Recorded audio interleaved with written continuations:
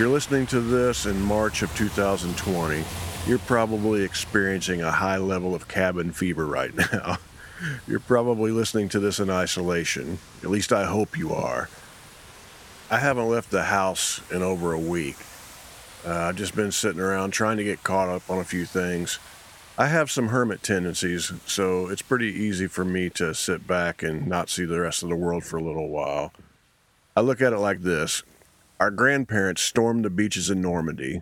I think we can sit around on our ass for a little while until this all blows over. And hopefully it will blow over soon.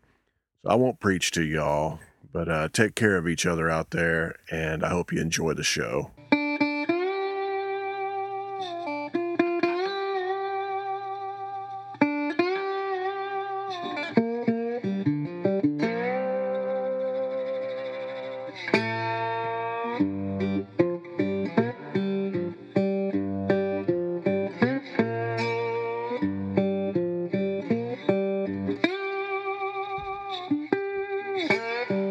Hi friends, this is Otis Gibbs, and you're listening to Thanks for Giving a Damn.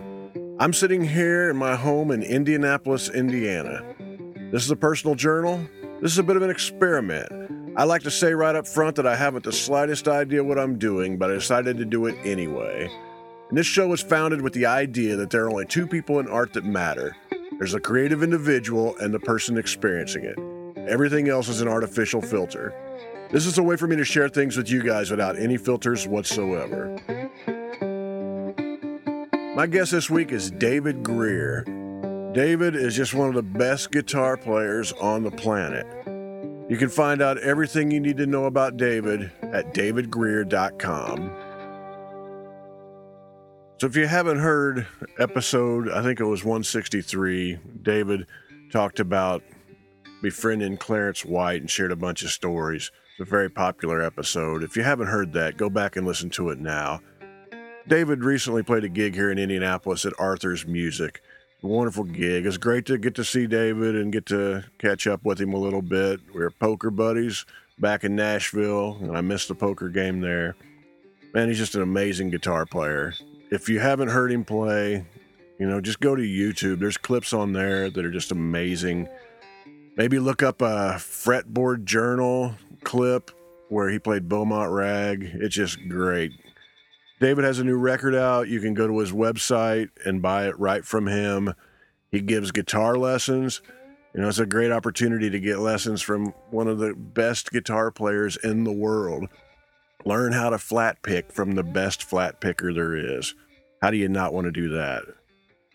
His father, Lamar Grier, played banjo for Bill Monroe, and David got to spend quite a lot of time around Bill Monroe, so he was nice enough to tell some stories.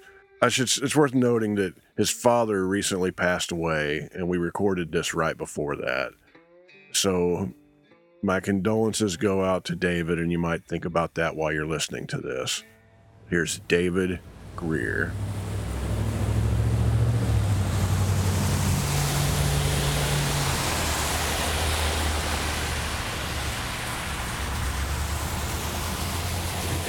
So Dad was playing the banjo in Maryland. Okay, so there's that. And in Maryland, well, the East Coast, things are fairly close. You can go to Boston in maybe 5 or 6 hours. So he went everywhere, Heard there's a nice party, or Tex Logan was having a party in New Jersey. His parties went all night. And you meet people. And one of the people he met was Peter Rowan. And Peter Rowan was young because this is back then. Everybody was younger back then. So Pete called Dad, said, Bill's looking for a banjo player. Are you interested? Well, I don't know. Yeah, maybe. Sounds really good. Yeah, maybe. Yeah. So, well, we're playing here. Why don't you come up? Play for Bill. All right. So they played some festival. And at the time, Bill had a left-handed banjo player. He was playing with him. I guess he was leaving, or Bill wasn't. I don't know what. So Dad got up and played John Henry and just kicked it off faster than hell. So I've heard. I've not heard the recording, but I've heard stories. And just burned it and played great. And Bill liked it, and it was great. And everybody's happy, blah, blah, blah. Offered him a job. So Dad talked to Mom, being married and kids and all. There was me and my sister, who's 3.5 years younger than I am. And Mom said, sure, I know this means a lot to you. It'd be great, blah, blah, blah. But I don't want the kids going to school in Nashville, because she had heard something where they beat children in Nashville schools, or, you know how stuff like that spreads. You hear some stories and then it takes on epic proportions. It's like, oh, I don't want that. But so, okay. So he agreed. So he played with Bill Monroe from 65 to 67.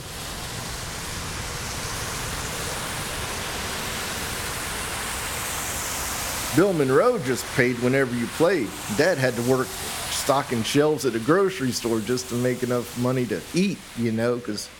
Well, what did Bill Monroe pay him a gig? I don't know, but it wasn't much. But this is 65, too, but still, it wasn't enough, clearly.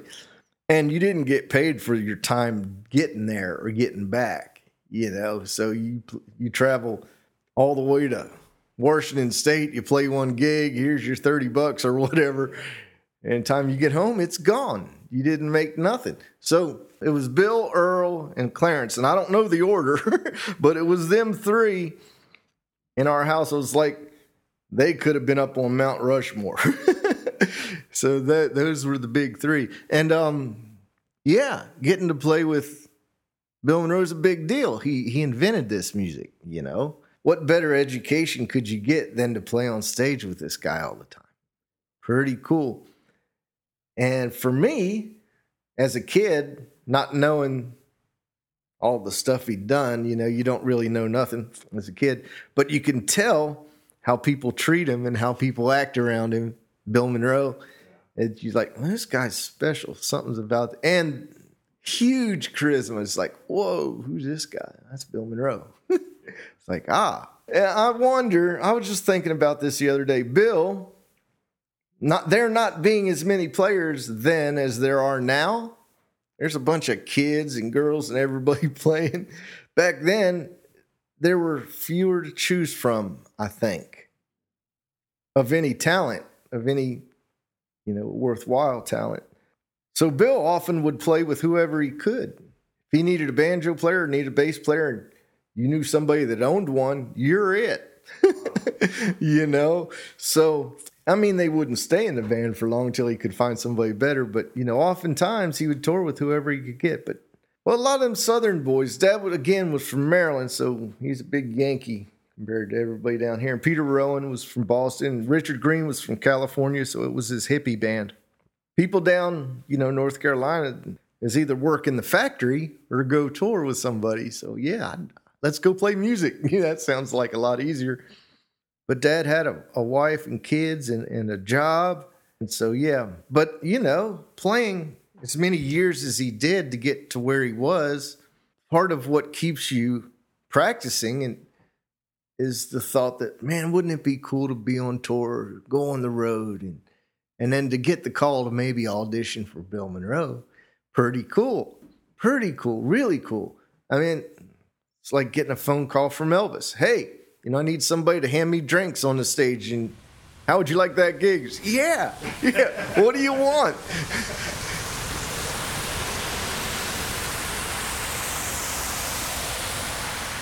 I traveled, my family, when they would go up the East Coast, Mom and my sister and I would be on the bus with the Bluegrass Boys and Bill, and they'd drop us off at Mom's parents'.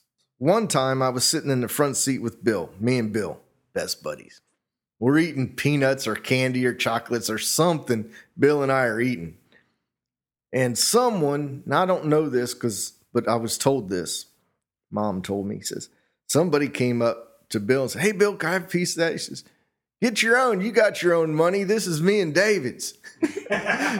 so me and him ate all that food. And candy, not really food, but you know what I'm saying. And there was another instance where I had a Coke bottle, a real bottle that had curves. You know how old Coke bottle, and a straw. And they're rehearsing, and he's trying to, Bill would hum these parts to the fiddle player or whoever. In this case, it was the fiddle player. Goes like this. Fiddle player do it and mess up. No, right there. Oh, and I was doing it on my bottle. with the straw. But, and I knew down here was low and up here is high, so I was doing it. And Bill said, even he's got it. I remember that. And of course, it's a bottle. There's no noise coming out of it at all, but it looked like, So that must have been hell for Richard to have to hear that. And I learned how to count change from Bill Monroe because of Bill Monroe. He would reach, you travel, you get a big pocket full of change in your front pockets. Who wants that? So he'd reach in there, just give me a handful. Nickels, dimes, quarters, pennies, whatever's there. Here you go, David. Oh, cool. And Mom said, you can't keep that unless you can count it. Well, I don't know. What's this one? That's 25. That's a quarter. Okay, 25. And what's that? A penny. So that's 26, right? Yeah. And so, I learned how to count change.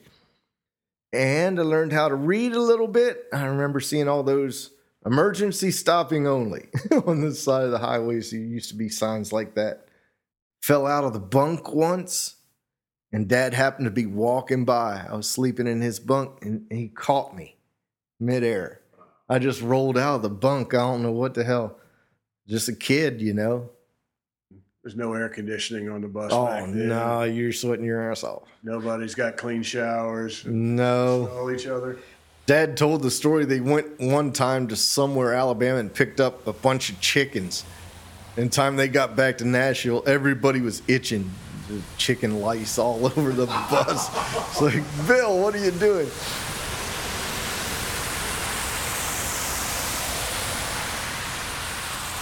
No, he was cool. What's a kid going to do to Bill Monroe? Nothing. They were at the house rehearsing.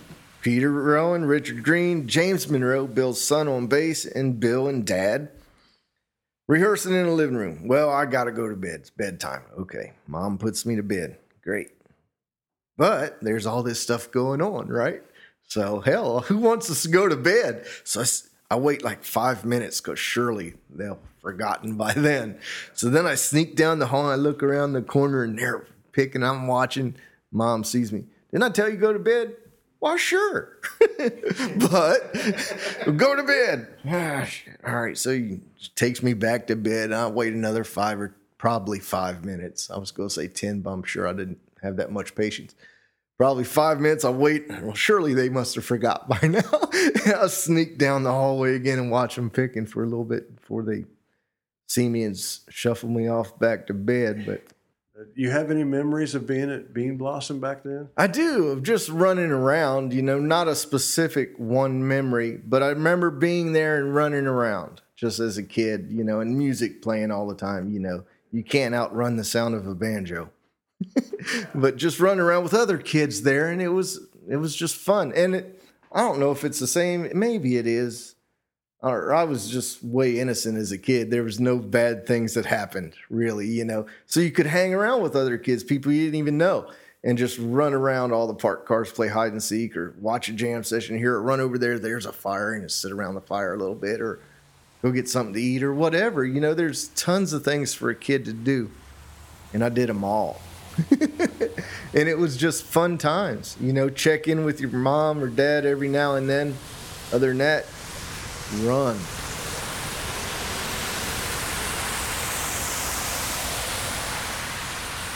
And for all the traveling he did, to be not any more worldly than he was amazing.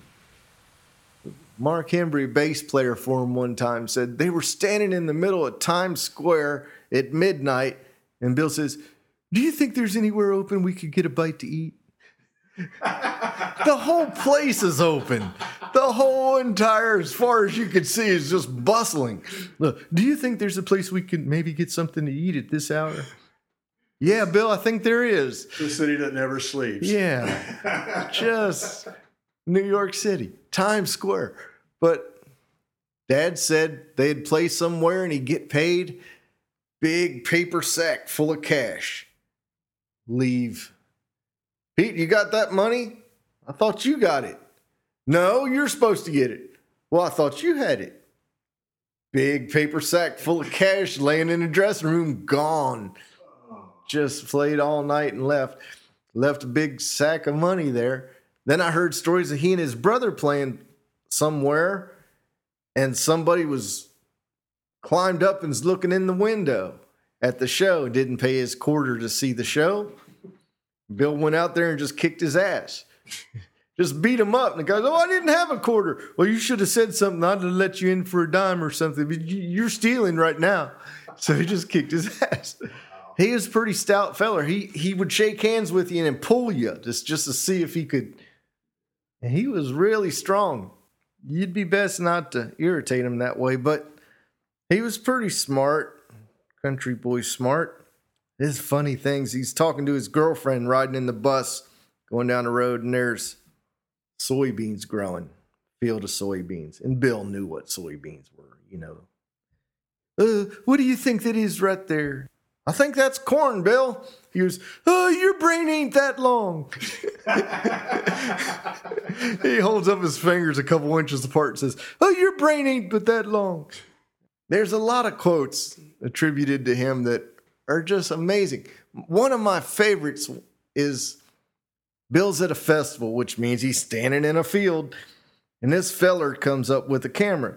"Mr. Monroe, may I have a picture?" "That'd be fine right there. You go ahead." And the guy's focusing, you know, and he's, "Bill, can you back up?" Bill says, "You back up." I love that. That's simple. He's the one focusing. He knows how far to back up, but he's telling him to back up. So Bill's like, "You back up." Wonderful. I love that's my favorite one. And there's a bunch. What's one?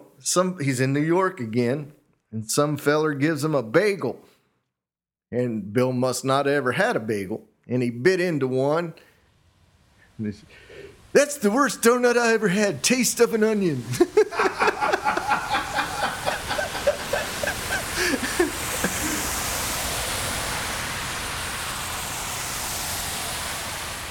And so I moved back to Nashville in maybe 85. You know, I moved back with my parents to Maryland. I went to school and graduated and all that, played in some bands up there. And then I moved to Nashville in 85. And I see Bill Monroe. It's like, that old man doesn't remember me. And, "Hi, I'm David Greer. My dad played banjo with you. We used to eat candy." "I know." He's like, "Whoa, cool." And shook his hand. And from then on, me and him was good. We were good anyways, but it was reintroduction, you know. It was great. I'd heard stories about his band, people saying they wouldn't eat with him. He'd be out on the road and they'd stop somewhere at a restaurant, truck stop, somewhere to eat. And the band would get their own table and Bill would eat alone. I said, "What's that about?" "Well, he makes fun of everybody when you eat." I said, "Well, shit, eat regular then." You know? I said, "Well, you make old man eat by himself." "Well, he just makes fun of everybody." I said, "Give me an example." He said, "Well, that one there eats like a horse." "Well, he probably does then, you know. What's the deal? You can't take it? Is that the worst thing that's ever happened to you?" So anyway, I would see Bill in a restaurant here in town, and I'd walk up to him and I'd say, "Well, hi there. I guess they let anybody in here, huh?" He'd say, "They let you in here, didn't they?" I said, "Yes, sir." And just walk on and get my, lunch. And it was basically, "Hi, how are you? I'm fine, and you?" Just how you do with friends. And it was that kind of thing. And he liked playing around like that. It wasn't nothing mean, just goofing off. And he knew it and was playful that way. And me and him was great. I went to parties at his house, at Bill's house. I played on a record that he was on. It's not his record. It was Butch Robbins' record. Butch plays a banjo for Bill Monroe. Did a couple different stints with him.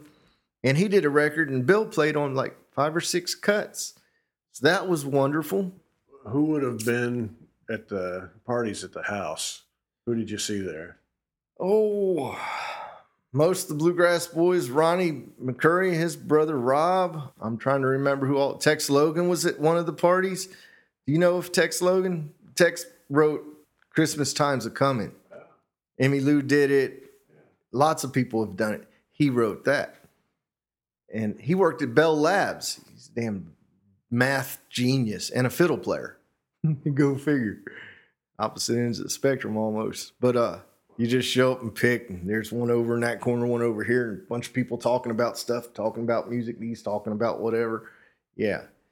And it all ends up in his living room with whoever's left and sitting and talking and picking just like that. I used to have, which I don't anymore, or if I do, I don't know where it is. Back in the days of answering machines, tape, you know, Bill Monroe calling me up. Hey, we're looking for a guitar player over here. What are you doing? It's like, oh man, I got to save that. And I did, but now, you know, I've moved several times. It's been decades. I have no idea where it is, but my buddy Mike Compton had him over at his house, and they were talking about picking, and Mike said, well, you need to call David Greer. So he did, called me up.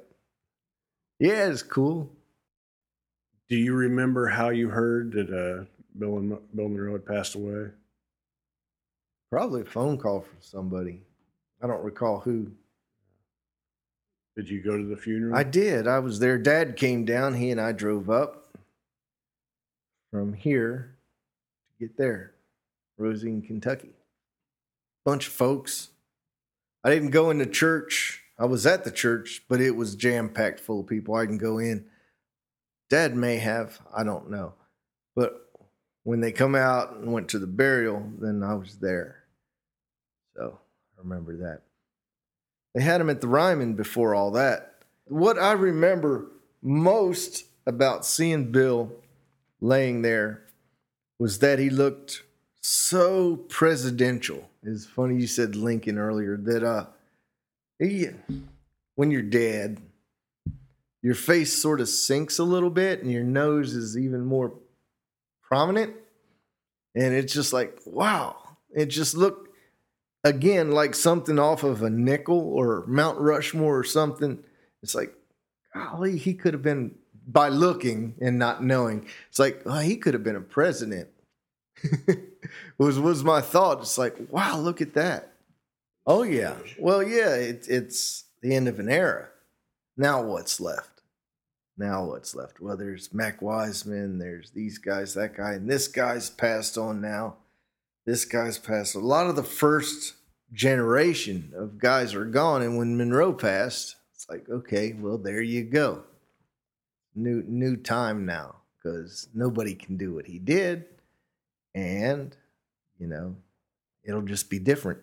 I played a festival in Colorado, and I asked the crowd, big bunch of people, raise your hands if you ever saw Bill Monroe. I mean, there's hundreds of people there. And maybe 7 people raised their hand. 7. Like, wow. At a bluegrass festival. Yeah. They knew of him, knew the name, but they'd never seen him live play. I mean, they've seen pictures, but they've never saw him play live. It's like, wow. Well, here's one I wrote. Blue Moon of Kentucky. No.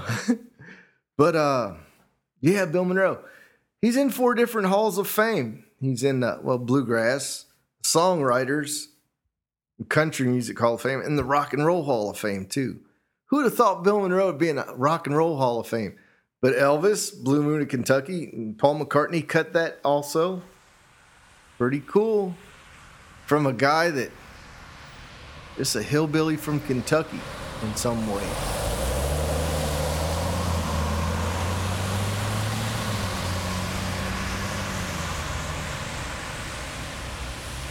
How many songs did he write?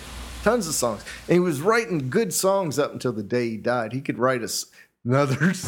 I could write a 3-minute tune in 30 seconds. That's another one of his. That's another one of his quotes. That's so good. It's like, well, sure, you just repeat it, but whatever. It's so good. It's wonderful. Bub said that he would always be trying to pitch people a song and say, God, that's number one country. Ozark Rag. If you played guitar, you heard that tune. I got a song for hey, listen to this. Listen. Oh, that you need to cut that. That really hit the country right there. The Ozark Rag. Yes, sir.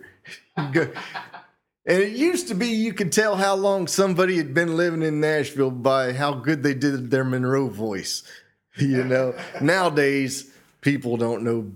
They just don't know. People are stupid.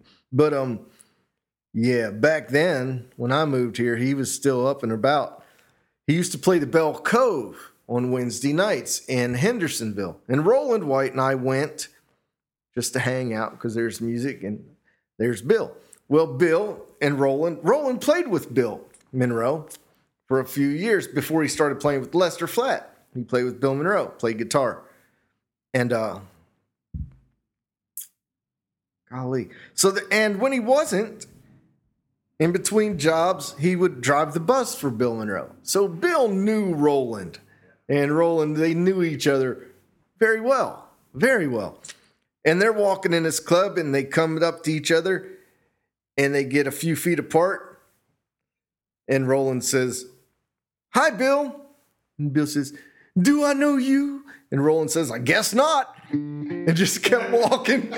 And I'm behind Roland, so I'm watching this all unfold. It's like, whoa. And then Bill turns around. Hey, right there. Hey, hold on right there. It's just, I guess not. It's so funny. I love that. I mean, you got Bill Monroe way up on a pedestal because he's done so many things and he's so revered and yada, yada, yada. But he's just another hillbilly, you know? He's just like you, just like me. So, yeah. I mean, you don't want to push him, but you can goof off with him a little bit, you know? And it's just fun. Just normal people. I really appreciate you coming over here and sharing stories, man. Well, sure. It's good to see you. It's good to see you, too. It's good to see you outside of the poker game. Yeah. I didn't lose any money today.